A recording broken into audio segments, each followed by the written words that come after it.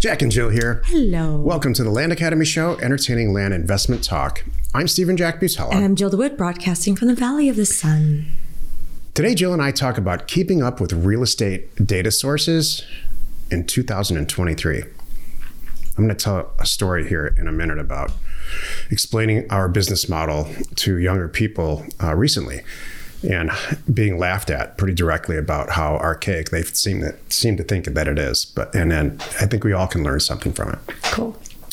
Before we get into it, let's take a question posted by one of our members on the landinvestors.com online community. It's free. Ryan wrote, "Hi, all. I'm new to Land Academy as of a few days ago. I am new to land in general, but not to SFRs.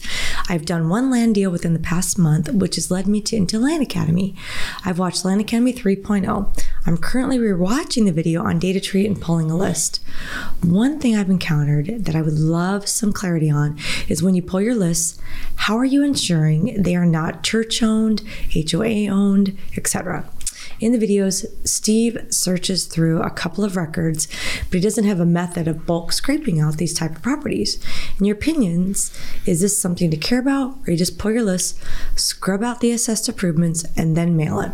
I hope this question makes sense, and thank you for the feedback, and I'm stoked to work and learn with you all." That's cool. Thank you for this question, and the question completely makes sense, and it's a great one. There's a reason I put it in this episode. So here's the deal. There are amazing improvements and ways to pull data, scrub it, and actually create a mailer and get it in the mail. If I talk about all of those in Chapter 4 of Land Academy 3.0, a substantial number of people will get freak out and abandon the idea of sending a mailer out. So I have to teach the basics on a screen.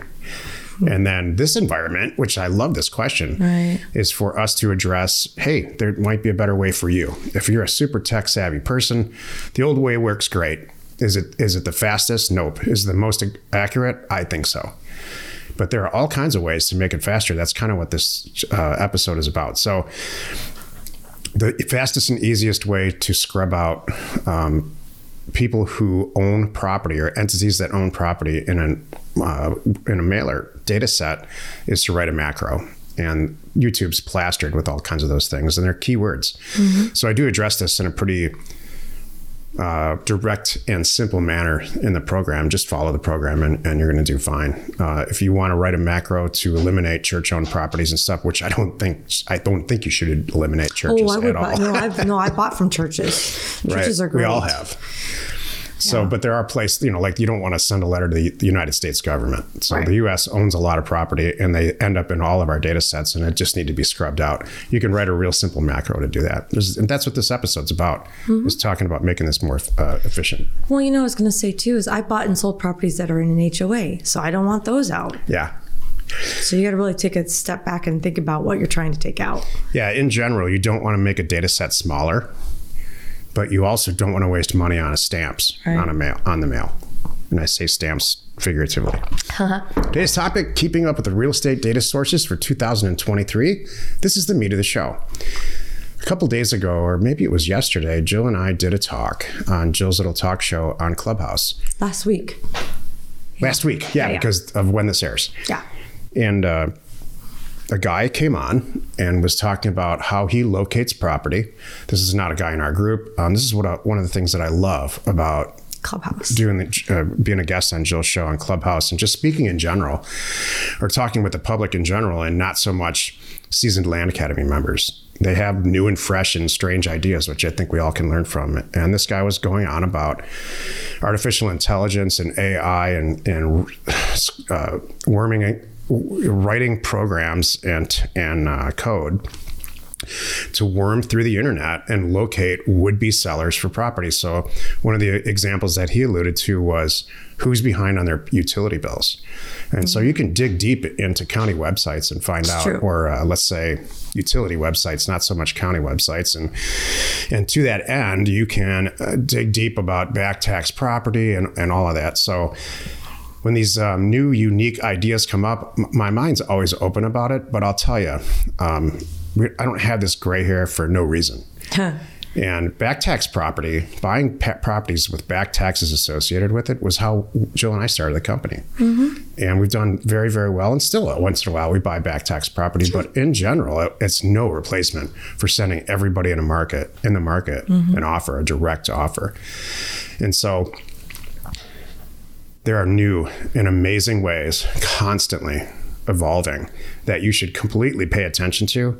And some may sing to you. We have a lot of members in our group who are software engineers that have figured out a way for themselves to make this more efficient. All different types of ways. They've addressed the basic program, the basic pricing, and getting property out, offers out in the mail. They've addressed that for themselves and made it more efficient, and more power to you. But the basic concepts of how and why we scrub out the United States government, or why we don't just send offers to back tax property and all of that, are still hold. So it's not so much our methodology that I think that should be seriously renovated. What really should be paid attention to is why. Why are you guys sending all these offers out to churches, including churches, or to everybody who owns property in a qualifying zip code? Why are you doing that? And why are you taking out the U.S. government but keeping in the churches? Why are you keeping in back tax property, for example, and not just sending it to back tax property?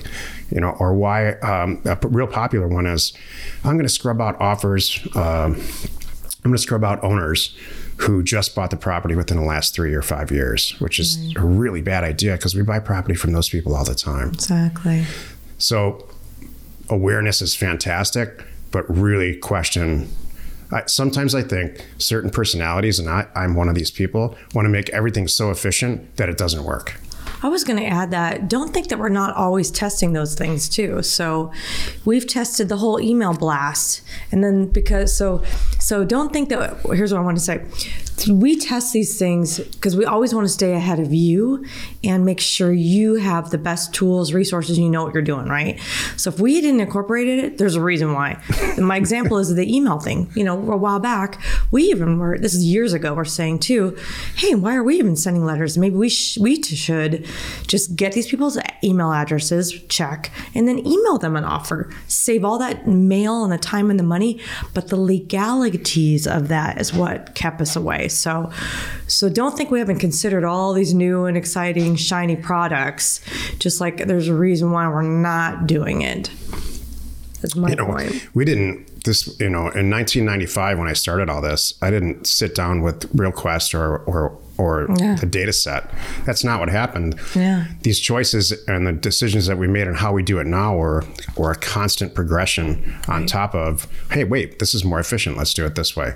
Back in the day, I would pull data sets from the actual county because data aggregators like RealQuest and DataTree were just not available. Right. Before that, before computers, there's a book behind Jill's head called the Stevenson Method, where they go to the county and sit down and look at paper and write down on a yellow pad the properties that they wanted to send offers to, and they did that in the 70s. So while I got involved in this a lot later with an actual computer on my desk, there's always a way to get offers into hands of owners to see if they want to sell their property. That's what this is about.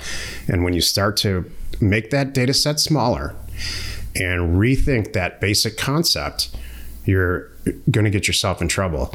If you have a great way to make getting offers into someone's hand that's ethical and legal, and you're including the entire data set that you've analyzed as people that need to get offers because you want to buy that land, I'm all for it.